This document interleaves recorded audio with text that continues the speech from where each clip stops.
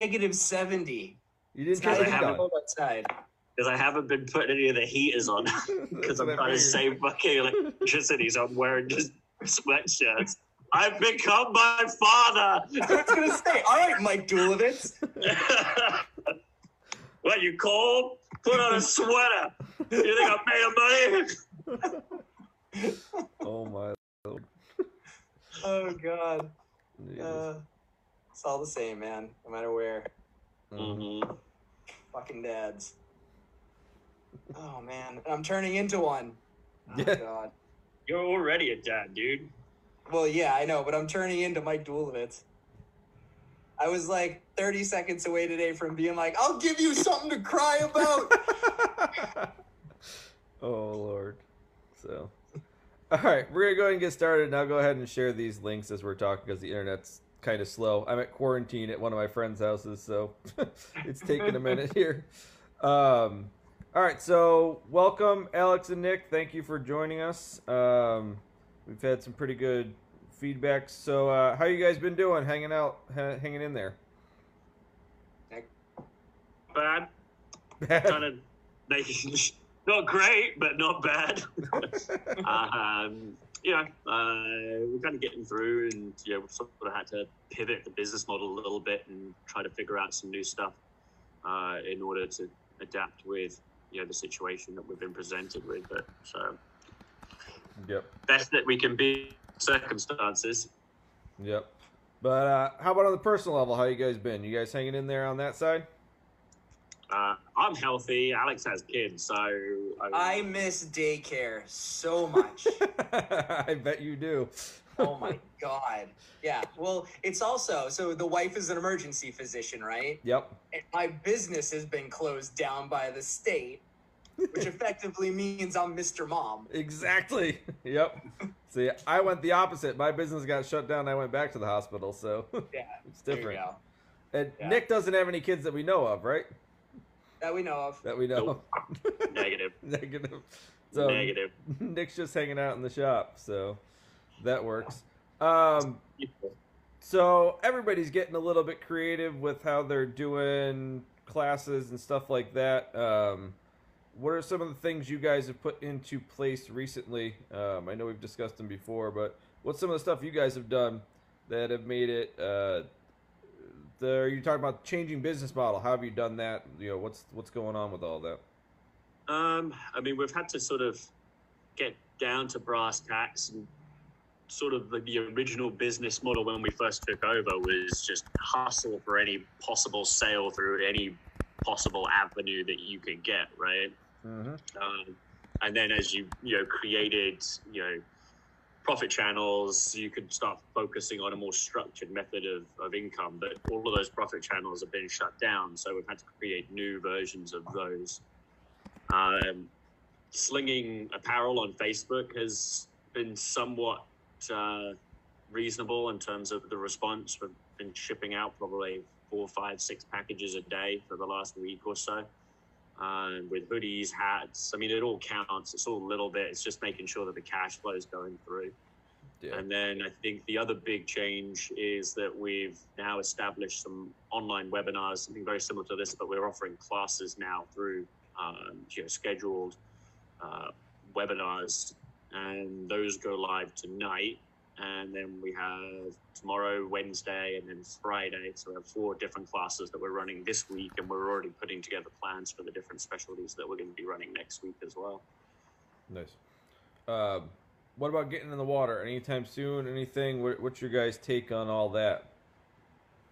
We've been diving a little bit, but the water's still a little chilly around here for most people.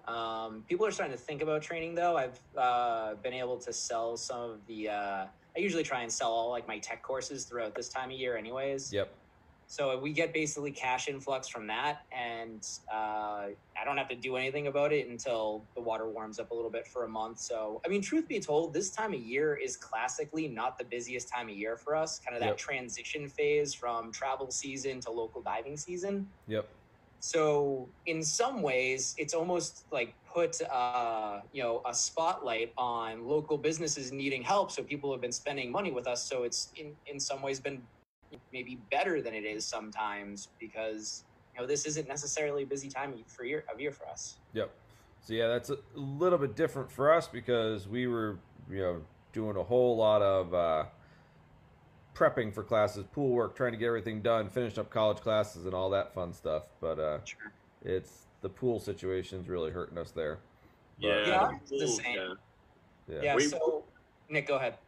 So, I mean, we had to make some adaptations. The dry suit class, we normally do classroom, pool, and then go to the open water. And the pool shut down on us, but before they mandated a full shutdown of the business, we still had a dry suit course that was scheduled with 3 people. And so we actually ended up taking them down to Hathaway's and using Hathaway's as confined water because we have that signed off as a confined water site in the shallows. And it actually turned out to be very, very productive, without having to go to the chlorine and without overheating on the pool deck. The students actually said that it was perfectly comfortable.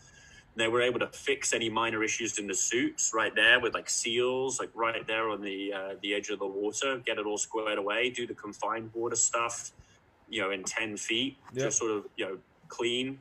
And then get out, get everything dialed in, and then go do their dives, one to the platform and one to the boat. And they were all done in a single day with all the water work. So that actually may be something that comes out of the other side of this, is that we may just not be going back to the pool for dry suit programs.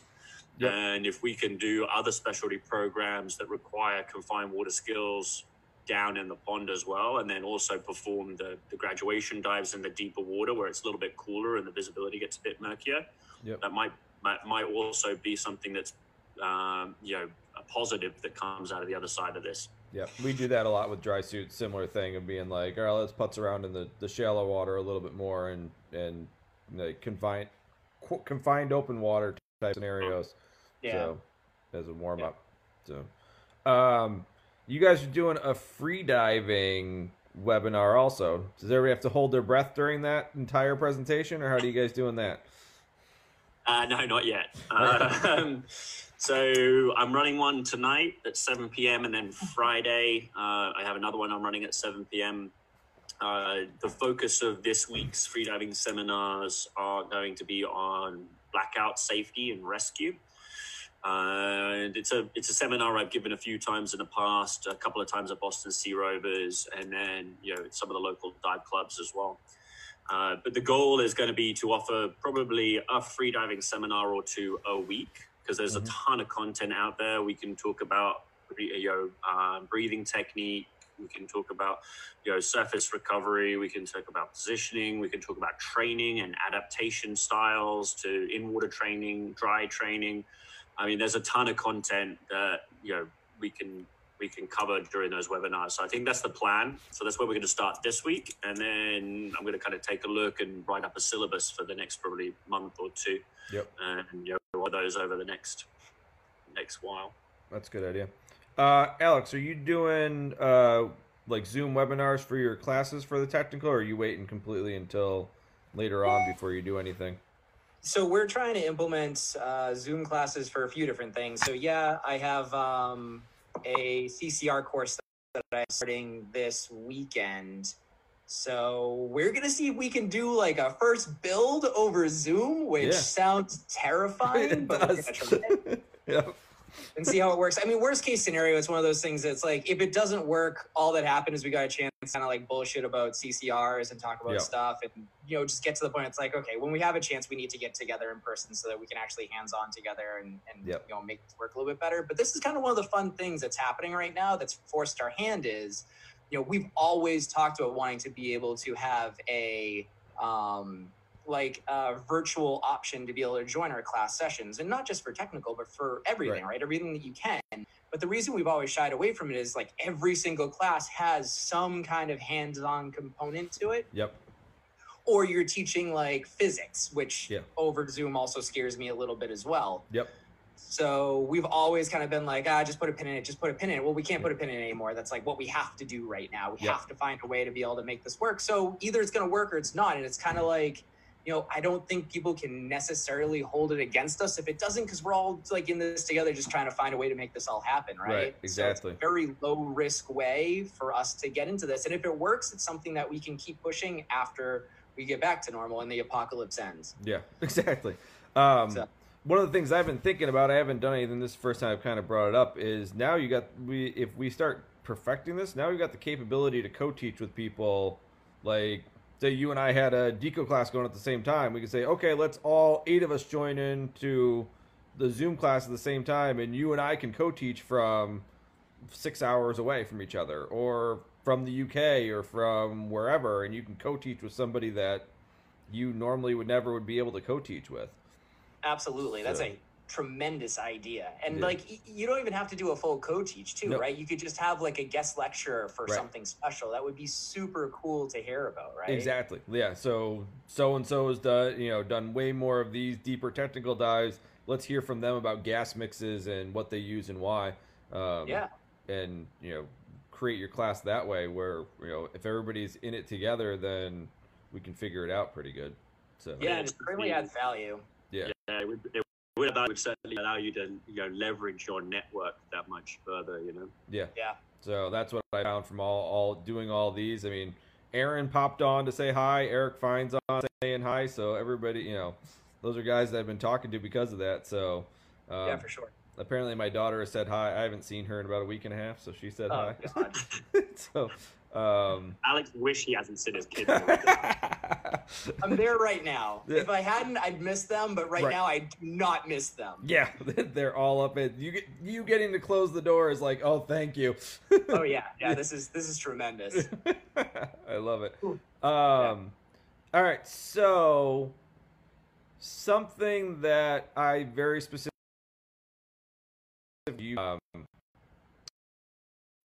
neutral buoyancy training from the get-go. We've had these conversations. I know that we could go on probably all day long, maybe a little bit shorter since we're not drinking at DEMA, but so thoughts and ideas on neutral buoyancy in-trim training from day one. Why do you guys do it? Because when you dive, you want to be in trim and neutral, so it seems stupid to do skills any other way. It took us a while to sort of jump on this. And Yep. I mean, Alex and I have sort of talked about it for quite some time. And what we found, or at least the discussion that we initially had, was when you train people on their knees and you can give them some sort of idea of what buoyancy is with like different breathing and everything else. But it's essentially like learning to ride a bike with training wheels. And then when you get them to the ocean, you pull those training wheels off, expecting them to either be neutral or, again, you just stick them on the sand. And, again, they still have those training wheels on. And they never really get that idea of control and positioning in the water, and also just control over their buoyancy in general, until after they're certified, which now they've got to figure that out by themselves. And buoyancy isn't easy. Like, that's not something it's hard. that, Like, that's one of the things that you have to understand, is that teaching this way is hard. It's way hard. Way hard. Way hard. I mean, we extended the amount of time we spend in the pool. I mean, that was, essential. So we had to do, I think, 4 pool sessions at 3.5 hours a piece. And that gives us, for most people, adequate time to be able to do it. And for everybody else, we have unlimited training. So if somebody needs more training, we just keep them coming back. Mm-hmm. Right. But the other thing is that we don't overly task load each of the sessions either. I mean, that's sort of been the key to being able to teach it, is having the extra time, so that, let's say I get students in for the second pool session, we'll go through gear setup, get them in the water. And before we even really get into any other skills, I'm just going to take half an hour to work on buoyancy again. Yep. And we're going to do kicks a little bit, and we're going to get them comfortable, and we're going to get them to feel that balance. And then once they begin to feel that balance, now you start going into the skills. But when you brief the skills, it also adds now an additional element to that briefing, because now it's not just, okay, this is how we do a mask clear.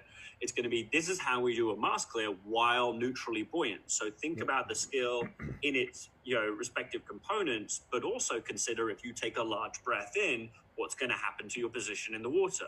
Mm-hmm. So you begin at a very base level, training their global awareness of their actions and their breathing, and how those two things interlink, right? Because you see so many brand new divers out in the ocean, and they go to perform a skill, and before you know it, they're either plummeting down towards the sand or they're pinging themselves to the surface, and they don't get why, and they get frustrated, and it's dangerous, right? Because now they're shooting up or they're dropping down damaged ears, bruised ears, or all these bounce dives and these sawtooth profiles. And so, we've gotten some pretty interesting feedback, since we've been doing it. And I know a few of the naysayers are like, well, you can't do that because you don't have any control. But if you do the job properly in the beginning in the pool, you have more control in the ocean than if you were just to overweight them in the pool, give them a 10-minute, this is how buoyancy works skill, and then go to the ocean and do the same thing. Like the product is... You got to go through the portion where you struggle and where you fail, but like in a 6-foot pool, it's easy to fail safe, right? It's kind of like when you teach somebody to walk, which, we've been through not long ago, right? Is, they have to have an opportunity to fall down. If you're constantly always holding them, they're never going to figure it out. You have to give them an opportunity to fall down and to struggle and to get through it. And it's awkward and it's uncomfortable. Yep. It's not as easy as putting somebody, overweighted, kneeling on the bottom and just telling them to do mask clears over and over again. That's an easy thing to do. But to get them to do it where they're constantly going up to the surface or crashing down to the bottom and needing to actually work those two things out together, it's an uncomfortable process. And you're trying to get them to really comprehend exactly what they're trying to do, which is also much harder than just be like, breathe in through your mouth, breathe out through your nose, tilt your head back. Okay, cool, let's move on, right? Like it's a much more complicated process. But if you take the time to do the hard stuff in the beginning, then they can walk, right? Then they can do all that other stuff. I mean, how many students have you had, Jason, when they get into a technical program that can't do a mask clear and trim, right? And that's why I wrote that foundations course, because I'm like, I get people, I'm like, all right, we had an entire weekend plan, but it's dud because Friday you can't do anything. Like, and our students now can back kick coming out of open water. Yep. Like, it's important. It's important to lay that foundation because then they'll have those tools, right? Our students aren't scuffling around with their hands. They're not, swimming with their knees or fins, 2 feet below their chest. Yep. They're understanding their weight, how much weight they need. They're understanding how to determine how much weight they need when they go on a new trip. Like all that stuff that kind of gets blown over on a lot of courses is so much more. Like, I wish we could just rip out the emergency buoyant ascent. It's such a dumbass skill. Oh my God. Like, why not teach people to just be able to solve their problems underwater? And so, like, do we teach people how to drive? Like, all right, now I want you to drive into this wall to make sure your airbags go off. Like, that's a great analogy. It just seems so dumb to me. And it's a waste of time, right? Like, nobody practices that skill. They're going to get out of their open water course and they're going to completely forget about it down the line. Take that time and practice buoyancy. Practice doing skills while neutral. That would be such a better use of that time with that stupid skill. Yeah. And teach more gas management. Like, so what's the situation where you're going to run out of gas? Because you're not paying attention or there's a massive hemorrhage of some sort. And, And we built that all into the program. And so, I mean, that's the biggest component, right? As well as the buoyancy is just making sure that people are checking their consumables. Right. And so by consumables, at least at an open water level, we're just talking about remaining no decompression limit and their gas management. I was like, listen, if you maintain both of those and you stay in with your team and you're diving with, 1, 2 other people, you stay within a proximity of each other, you're working together. And that's sort of another angle that we've taken in addition to that buoyancy, that we're now referring to our divers when they're in groups as dive teams as opposed to buddies. And again, you could say that we're being pedantic. You could certainly make an argument. But it means something, right? Right. It has an inner meaning. This is where we're coming from on this angle, is that as a buddy, the term buddy sort of has this insinuation of, the guy I grab a beer with, I was going to say the same thing. Which is fine. I'm going to go hang out with my buddies, but I don't expect anything in a buddy situation. It's just my buddy. Right. Whereas if I'm playing a sport or I'm involved with a group of people and we are part of a team, that team has connotations of what's expected to be part of a team. We all know growing up what it means to be part of a team. You play your part, you have a role to play, others play their roles, and you work together towards a common goal. And that's really what it should be to be with somebody else underwater, right? I'm not responsible for you. you're not responsible for me, but we're responsible for what we're doing together as a team and making sure that we're cross-checking each other, gear setup, whatever else, signals, communication, dive planning, briefing, so that it just creates more of a solid mentality in our minds of what it should be to expect it to be part of a team, as opposed to just going diving with a buddy. Yep, completely agree. I mean, with our technical training, all the teams get after the first day get a team name that is comical but tries to reinforce something they did incorrectly the first day. So we got team nose pocket. They fucked up the math skills and didn't grab they put them on backwards, and so that's team nose pocket. And team flopsy. Shout out to team flop. Assuming they're on here. They looked like hell. So it was rough.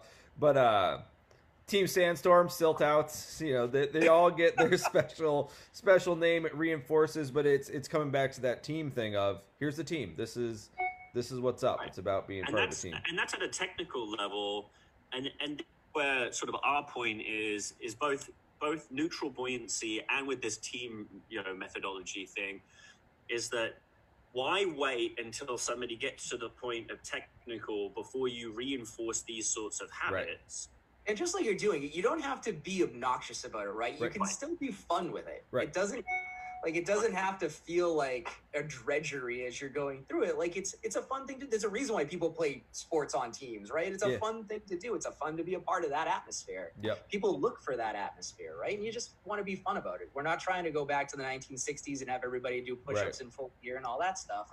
No. But we do want to instill an idea of safety, and those things go hand in hand. Yep. Exactly. And we use the team. It's tough to break, been teaching for 10 years now, so it's hard to break the buddy terminology. The same thing we were talking about with neutral buoyancy. It's hard to break that when you've been doing that for 8 years and you slip into it. We've all struggled with it. Yeah.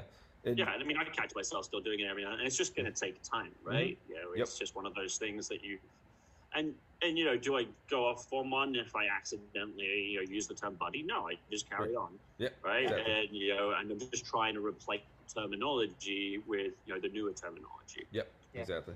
Yeah. And it's the same thing when you come through with the neutral buoyancy stuff and trying to figure it out. I think one of the things that people are trying to teach neutral and trim is they're like, I don't produce bad divers. Well, no one said you really produce bad divers. It's just that you are making it a little bit harder for them to succeed later on. It's making, I think it's actually even a little bit harder when you hit the open water to teach students, because now you expect neutral buoyancy and in trim or at least some version of that, because you're going to silt out everything and you can't see your students and it makes your life harder. I'd rather spend an entire night one of doing hardly anything and getting that foundation set up to really produce later on better divers. And you hit the nail on the head right there, and that's really what it takes. It's a front-loaded exercise, right? If you're not there to check off boxes, right?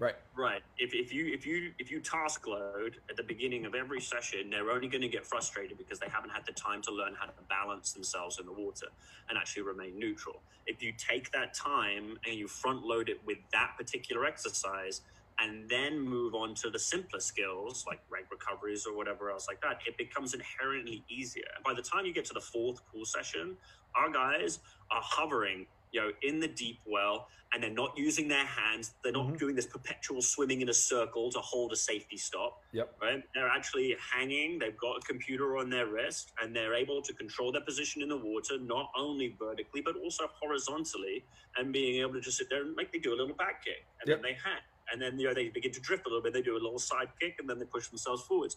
But they have control over their mobility in the water, as opposed to knowing I'm going to go down, and then I'm going to go forwards. Yep. Yeah. And then I'm going to go up. Yeah. And that's a very linear.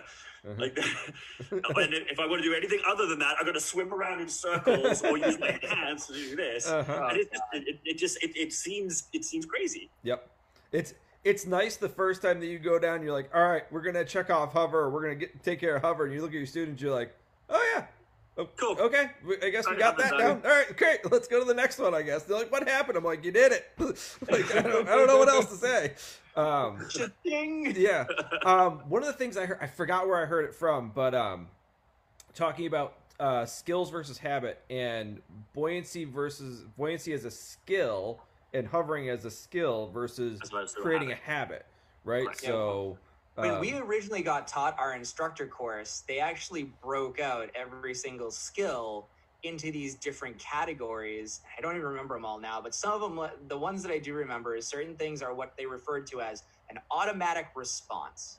Right. So there are certain skills that you learn that your performance of that skill is an automatic response, meaning that you don't have to think about it. It's just what happens naturally. And the buoyancy skill was always taught to us that way, that buoyancy is an automatic response, that you're just always able to do it regardless of what else is going on around you, as opposed to an emergency buoyant ascent where it's like able to do or something like that is the qualifier on it, right? Yeah. Like, it doesn't matter. You want to watch somebody do it, and it's almost like you are checking a box because you know that the impact of that long term might not be as important as somebody just understanding how to control their buoyancy while doing a mask flare. Yep.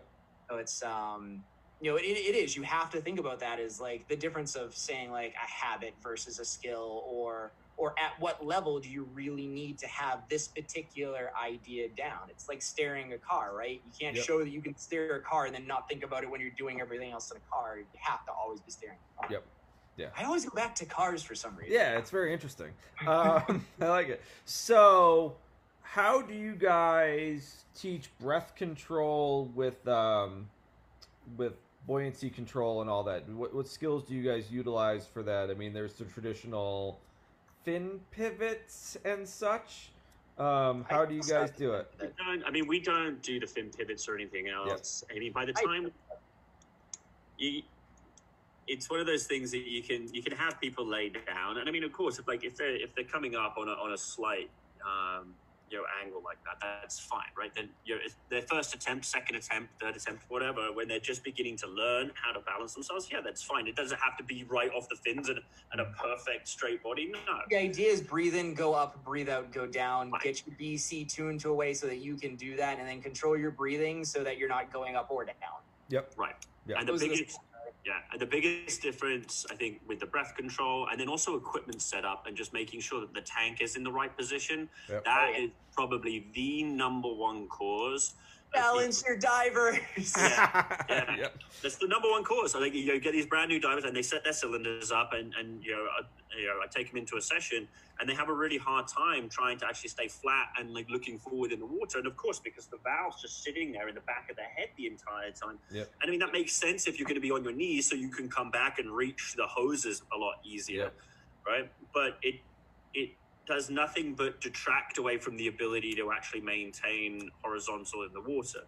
And so by shifting that cylinder backwards on them, almost, my recommendation and my explanation is always that if they're in an 80 cubic foot cylinder, they should be able to feel the base of that cylinder against their butt.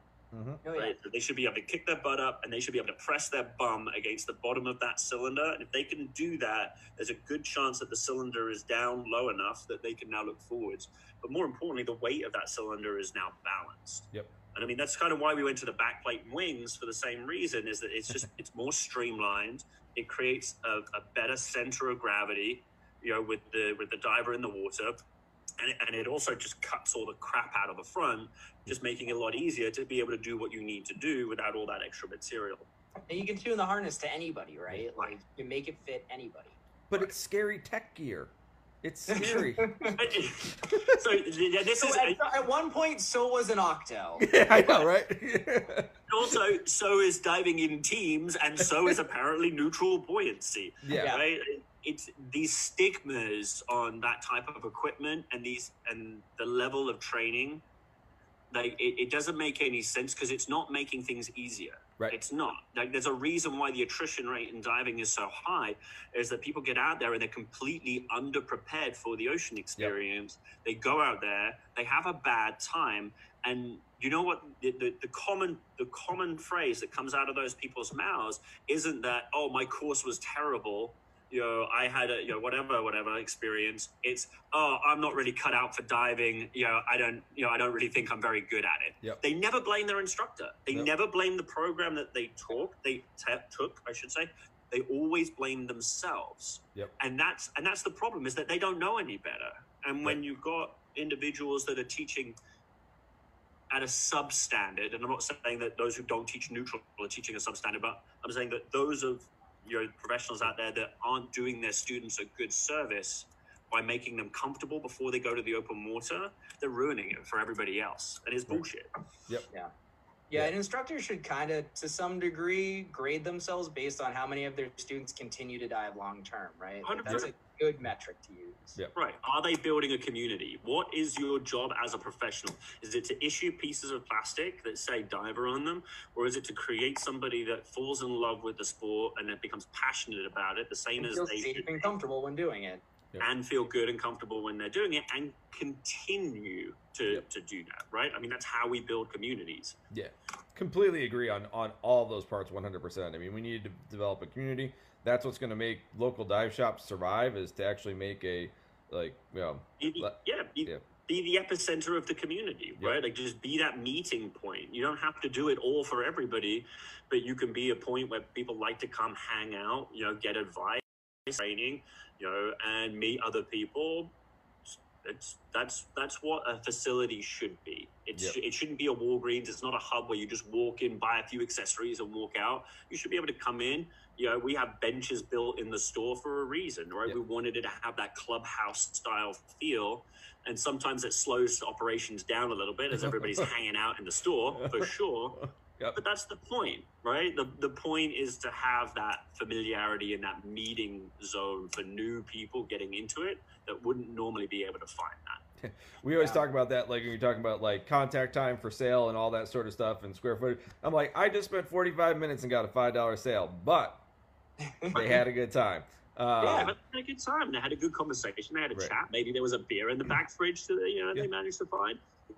These are all things that help people feel comfortable and make them feel part of something bigger than themselves. Yep. Yeah, that's exactly. Come back to the neutral buoyancy thing, and one of the things that we picked up, one of the other instructors brought it to us, which is a fun little skill, is we put weights down at the bottom, and you have to, 2 2-pounders for females, 2 3-pounders for males, based off of projected lung volume. But you have to go down, and you're not holding your breath, but you can't touch your BCD, and you have to pick up the weights and not lose your trim and buoyancy. Oh, that's cool. So you're going to change your lung volume. You have to change your lung volume, but you're not holding your breath by any means, but you're just mitigating. As opposed to breathing off the bottom of your lungs, you have to breathe off the top of your lungs, right? Right, yep, exactly. So it's a fun, and we just leave them down there, and on those buoyancy days, you'll see the divers go over, play with it, go on their merry way, try the back kick, which... same thing. We always say that it's enjoyment for us more than it is skill for them. Like, oh, look at that guy. Like, look what they're doing. But yeah, same general ideas. So those little, those games, right? Like, we have a couple of them that we have, like, a little on the wall around our deep well. We're lucky that we have, like, a 12-foot well that we can use for training. That we have almost like a path to follow, where they have to go and they have to follow each X and be able to hover at each different depth as they're changing depth on their way up to the surface. And it's a similar sort of thing, right? It's a game that you can play with these guys to get them to do something different than just work on the skill, right? Like to use the skill in some sort of actual practical exercise. And all that stuff is it's all icing on the cake, right? It all makes better divers. Yep. I know you guys did it a while ago. I haven't seen anything since, so I'm not sure where you guys are at. Video feedback for students. Do you guys use that? Where do you use it? How are you using it? I use it exclusively on basically all of my training that is either beyond open water. So everything beyond open water, I bring a GoPro into the water with me. And open water, if I'm struggling on something, like I'm really having a tough time getting a student to understand their body position for some reason, I've just gotten so comfortable doing it, and the effect that I've gotten out of it is just so huge that a camera is almost always on me when I'm teaching. Yep. Yeah, I mean, same here. And then especially for like the advanced freediving classes, anything above Yep. level 1, or if we're doing like pool stuff and we're really trying to dial in technique, video review and feedback makes such a huge difference. Yep. Yeah. You can the person has the ability to be able to see what it is that they are now doing, as opposed to just being told. Right. And for whatever reason, that visual makes a huge difference. Well, and it removes the argument. We had an argument. Scott doesn't mind me saying this, but Scott was like, he couldn't reach his valves, and I was like, well, your elbow's out. Bring it in. And he's like, it is. I'm like, it's not. He's like, it doesn't make that much of a difference. We watched the video. He's like, yeah, I should probably bring that in and reach back. I'm like, yeah, you probably should. That sounds like a great idea. Once he saw the video, it clicked. So, yeah, and that's what it is, right? Like, people have discrepancy between what they feel and what's actually happening. It's an amazing thing. I remember when I first started filming myself, I was like, that's what I look like? Yeah. We'll set up the cameras and just like leave them. Like if we've got a dive master, we're like, okay, turn on the cameras. We have them on some plates and things for open water, so that and it's just free for all, people swimming around and doing whatever. But you'll catch yourself every once in a while. You're like, what in the world am I doing? Like, you're dealing with 4 people trying to beat you with their fins because they're new open water students. Where you're like, why am I doing that? So, yep. Or Christmas was a little too rough on the cookies, so that's it. So kind of to a halt because of pool sessions and stuff like that, but you guys are doing a bunch of online stuff, which is good. With the nitrox, are you guys figuring out a way to do the gas analysis, or are you guys doing that virtually or one-on-ones, or how are you doing We're not going to do it virtually. I kind of toyed around with the idea, but couldn't really come up with something that was actually that we felt comfortable with.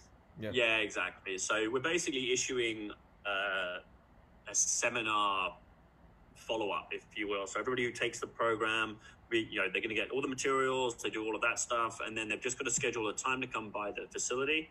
And then what we'll do is we'll run them through the hands-on workshop. So we'll run them through gas analysis, filling out the actual log, show them the fill station, and then we'll also have them take the exam so we can actually do the exam on site as well. I'm looking at some online stuff to be able to do those exams, but I think I'd still feel more comfortable if it was just done in on the facility.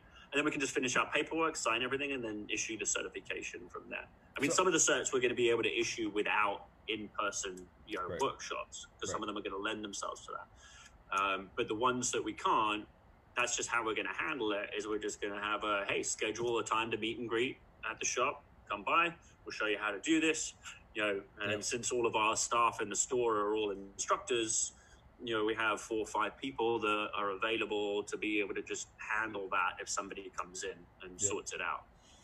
That's good. So your guys' finals are paper finals. They're not part of the e-learning? As of right now, yeah. Okay. Yeah. I do believe that there are talks of obviously the benefits to digital exams and digital paperwork and everything else like that. I believe Europe is the major hang up on that right now. Gotcha. And obviously with the programs that we teach being SSI and then being ISO, what's good for the goose has to be good for the gander. Right. So it has to be uniform across the board. Yep. So yeah, all of ours are online, so we're good. Yeah, I mean, it's nice. I mean, I've been asking for it for a while. I think a lot of people have in the US, and I think the response is yes, we want that. It's just a matter of once we can get the legal precedent set in Europe to be able to feel comfortable, rolling it out internationally. That's good. Yeah, it makes it a very interesting situation. You got to make sure you're covering yourself and that they actually truly know the material, but it's so nice. This is an interesting point, though. We found in the past that the exams really don't mean squat. Mm-hmm. No, in terms of knowledge comprehension. Mm-hmm. In terms of somebody's success in the program, right? Yeah. Right, for sure. Because we tried when SSI first came out with their online program. We were like, okay, and we kind of talked about it. I was like, all right, well, if they're going to do all this work, how about we cut down the program by a single classroom session? So instead of doing 2 academic sessions that are 3 hours a piece, now we just do 1. We have them come in, we have them take the exam, and then we follow up with some question and discussion dialogue, and see where we're at. and that lasted probably 3 weeks. It was a disaster. It was a disaster because no matter, like, people can do the online training, which is great, but there's no substitute for being able to have that conversation, which is why we're big believers that the online training doesn't replace academic contact with a professional, with a dive professional. It sets the foundation. It allows them to ask more intelligent questions, or even raise some questions that they may have not had in their mind to start with, so that when they come to class, they're more prepared to learn and ask the questions they need to about the subject matter, as opposed to coming completely fresh without any idea of what those concepts are to start. So it's almost like an appetizer, if you will. The online training is a great appetizer. It kind of helps whet the palate and set some of those ideas in motion. Yep. But your entree isn't really until you sit down with the instructor and really get into the meat and potatoes of everything and actually sort of discuss and figure that out. Because online training can't read somebody's face. They can't read that body language. I mean, I'm sure, Jason, you've been in that situation before where you've got a group of people like, all right, guys, so who's got questions? You good? You good? You good? You're not good. You not at all. But you I are know, clueless. I can see your face, and you're like, right? Absolutely.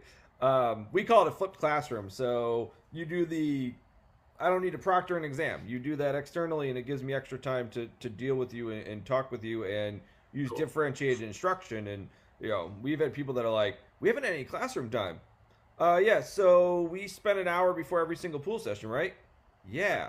What did we do? They're like, we did the stuff that I read about. Yeah, we did, didn't we? Like, that was your classroom. They're like, oh, crap, you're right.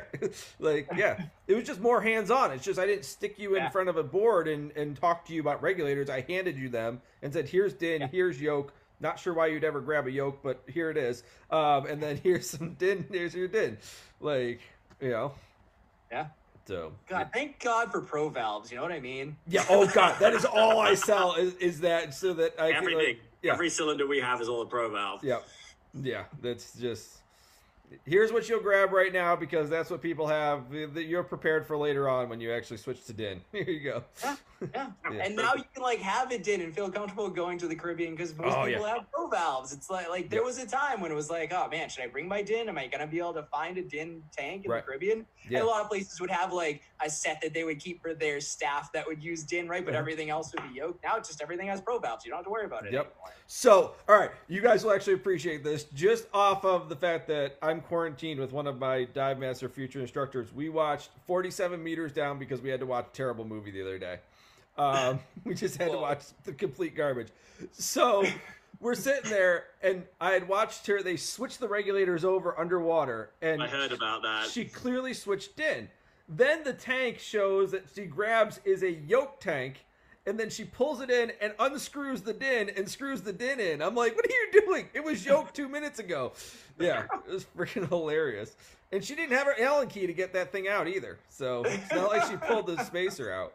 I can't watch those movies anymore. When Alex and I were in school together and we were learning to teach, it was right after Open Water had come out. Oh God! Oh yeah! So the whole class just grabbed beers and then we all sat around and watched Open Water and it was like Mystery Science Theater 3000. Yeah, right. Yeah, I love that show. People just picking apart. Like, that's not the way that works. That's dumb. No, that's. What are you doing, idiot? Yeah, you have to go full Sharknado or actually be real. You can't go middle. It's garbage. Sanctum was another one of those. I was I'll teach you how to use a rebreather in 2 minutes. All right, cool, let's go.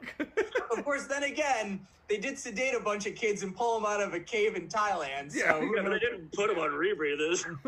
Kind of. God. Yeah, I threw one in for Jill Heinrich when I was talking to her. I was like, so the cave? And she was like, yep, the cave. Like, all right. She's like, it was interesting working with Hollywood. I'm like, I bet it was. Oh, yeah. Yeah. They have a different set of priorities. They do. Yep. They're like, can't I just get on this thing? Acts are usually low on that level. Man, is it entertaining. Yeah, it is entertaining. So, I mean, publicly saying that all of your people got back from Roatan all safe and sound after everything. So, yep. Yes. Big relief. I was like, worried for them, but at the same time, like, oh god, they are not going to want to have this interview if they got people stuck in Roatan. This is not going to be good. So that was stressful. It was bad. Yeah. We Yeah. were terrified. yeah. Yeah, talk about compounded stress. Like the first week of complete shutdown, plus the fact that then we have a group that within 24 hours had all of their flights cancelled with no real options. Delta, by the way, just left everybody there.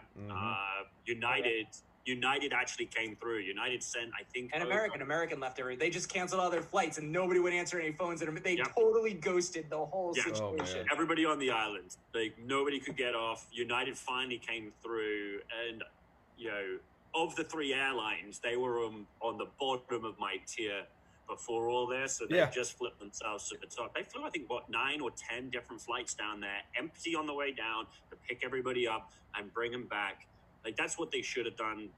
Delta, people hanging, American leaving people hanging. Like, so here's the deal. The problem with this is expectations, right? Because we don't know if behind the scenes, like, the U.S. government threw a bunch of money at United just to solve this problem. Right, yeah. Right? Like, there was some sort of subsidy that was paid to make this happen. But somebody needs to communicate with us about something.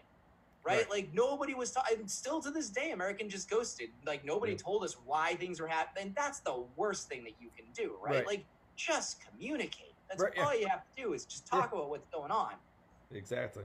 Yeah, it's always funny how all the airlines, like, they're completely clueless at one point in time, and one goes to the bottom tier, and then you're like, you guys are terrible. And they're like, you know what? We are. We'll fix this just for this year. And then somebody else is just terrible. Like they rotate. Rotate. They're all equally horrible. It's just who's worse that year. Yeah, really. Yeah.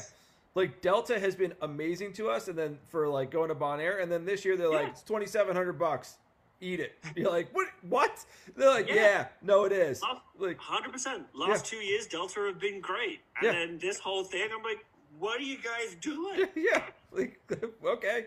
And then in 2 years, they're going to be like, you know what? We screwed up. We'll fix it. Like, and United's going to be like, whatever. It's like there's somebody online just, like, watching all the reviews for the airlines with their hand over the panic button for their airline. Like, all right, fix it. It's not too bad. Yeah. We got to get back in their good graces. So, yeah. Oh, it's ridiculous. That's the fun of travel, right? It's just. Yeah. And everybody just being clueless about the travel situation, being like, we were trying to go to truck. I was supposed to leave tomorrow for truck. And they were just like, yeah, no, things are fine. We're like, no, I'm pretty sure you can't get into Micronesia. And they're like, no, I think we're good. Like, no, here's the paper. And they're like, yeah, you're right. Like, you were just going to send us, weren't you?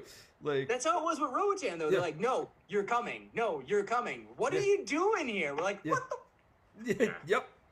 Yeah, that was absolutely. It went very quickly from a level 3 to a level 4, and all the media and even the government were saying, "No, travel, it's fine. As long as it's not a highly affected area, you're good." And that's the sort of, that's the information that we were going on, like leading up to that week, because obviously we had those discussions. We knew what was going on. I was like, all right, well, this hasn't really hit. Those particular, there was no cases on Roatan whatsoever. So I was like, all right, there's no reason to panic here. It's not like we're flying into Europe or anything else like that. And then everything just suddenly, on a turn of a dime, just got shut down. Like everything. Hindsight is 2020, right? Looking back on it now, it's like, oh, of course that was going to happen. But this is my first pandemic. I've never been through one before. I'm figuring it out as I go along. Right. That apparently that's how this works. Yeah. Yeah, apparently it's a very quick turn, but it's been interesting to say the least. Sure. Oh, Matt Glass decided to sign up and say hi like 3 minutes before we're finishing. Thanks for showing up, Matt. That sounds like Matt Glass. It does. Oh, yeah, he's got a good whiskey collection. He sent me a picture of it. I was impressed. Yeah, he did. Yeah, I got that. I got that picture too. I was like, dang. We'll put a group of 10 made Matt Glass's whiskey. I am all for that. I will come out. That is 100% going to happen. Watch out, Matt. We're coming. Yep. We'll grab Goudreau and go down there and raid his cabinet. So, any travel plan? Like, where are you guys at with travel plans and all that? Like, what do you got? I mean, travel plans. Yeah.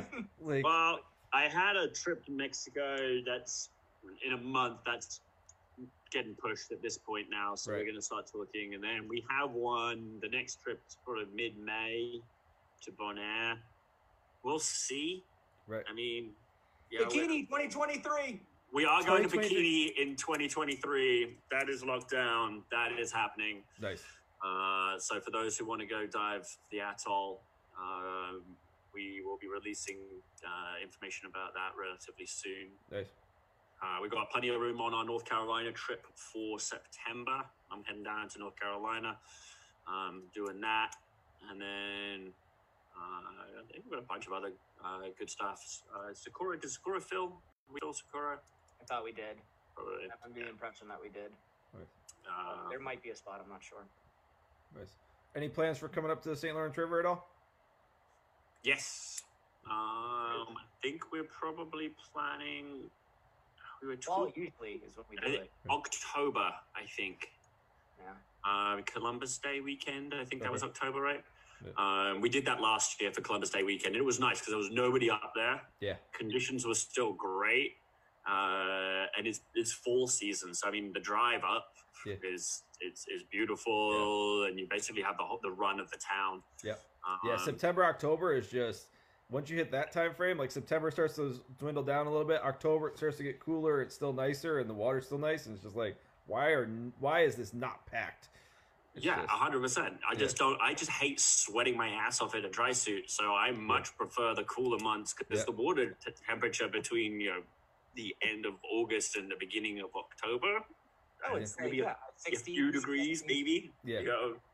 But still perfectly comfortable, especially in a dry suit. Yeah. And a heated undergarment if you're a weenie. You'll need that. Yeah. Amazing. Totally fine. Yeah. But yeah, we'll be heading back. We're going to be doing a good amount of domestic stuff. It's affordable. It's fun. Carolina seems to be awesome. St. Lawrence is awesome. I'd love to maybe do something out in the Great Lakes. I'd love to do maybe one of the missile silos somewhere around the country. I think that would be a cool trip. I want to get down and wreck trek the Keys again. And I was just about to say the same thing. I want to go down and blow up the Keys for a week. And I get a bunch of people that want to do some wreck diving training, so that might be a good way to do it. But We could grab a van and it'd be drive a fun down. thing to get a couple of different people together, like a couple of different instructors together on though, right? Because I can only take a few people. So. Right. No, that would be fun though. Yeah, we could do a combined trip. That'd be a lot of fun. Yeah. Yeah, take like 3 wreck diving instructors and 9 students or something. Yep. You do van down the Keys. That would be super fun. Yeah. Yeah. Yeah. Grab a van up in Miami and just or a couple of vans and. Yeah. I mean, honestly, what we would probably do is we might even just grab a van from Boston. Yeah. Because, I mean, Alex and I have made that drive multiple A lot. times because we used to live in the Keys. Yep. And, we'd probably just pack up a big van here and then just put everybody's doubles, rebreathers, whatever else we wanted into it, right? Just drive it all down and we'll just, leave a few days before everybody else and just make a road trip and meet everybody down there. Yep. Yeah. Or road trip with everybody and stop along the way. You could pin out some wrecks. That's a lot of time with people in a small van. You know what? That would be a private invite only trip. Oh hell yes! I got a couple of those where I'm like, it's full. I don't know what's going on. Maybe a spot will open up. I'm taking applications. But your website says 7 left. It's a glitch. Yep. There's a delay between them. I'll have to get onto those software people, assholes. Yeah, right. Ruin Exactly. everything. Too funny. Eric Fine says he's into raid Matt Glass's whiskey cabinet. So I'm sure he is. oh God. When this is all over, it's going to be a freaking party, huh? Yeah, everybody's going to come out borderline alcoholic anyway. Yep. Honestly, if everybody comes out and unemployment goes away, right? Like the unemployment issue is solved, it's gonna be like if we cured AIDS, it'd be like sex in the streets, man. People are gonna be going crazy. Uh-huh. Oh my God, the party this summer, especially in Boston, like once this all gets blown through and it gets figured out, Yep. Oh Lord. People are going to be like absolutely out of their minds. Yeah. After being cooped up for so long. Yeah. I think you're lucky that the marathon actually got postponed because I think if it cleared up marathon weekend, it would be a nightmare. Oh, me too. Yeah. Yeah. It would have been a soup. Yeah. Yeah, that would have been bad. So yeah, no, but I'm looking forward to that. I'm looking forward to the turnaround. Hopefully we just, get through this in the next month or two and just have an awesome season. That's the plan. I agree. All right, gents. I got to get on Gareth Locke's class. We start at 2:00, so I'm doing that instructor class or the whatever class he's got going on right now. So, Very cool. but as always, an absolute pleasure talking to you guys. It's always good conversations. So I'm glad that I didn't get upset pouty Nick because of the travel stuff. So I've seen that before. I'm very glad that I didn't get that. So, but be safe, gents, and thank you for your time. Thanks for doing it. Thanks, buddy. All right, take care, guys. Bye-bye. You too. Bye. Bye.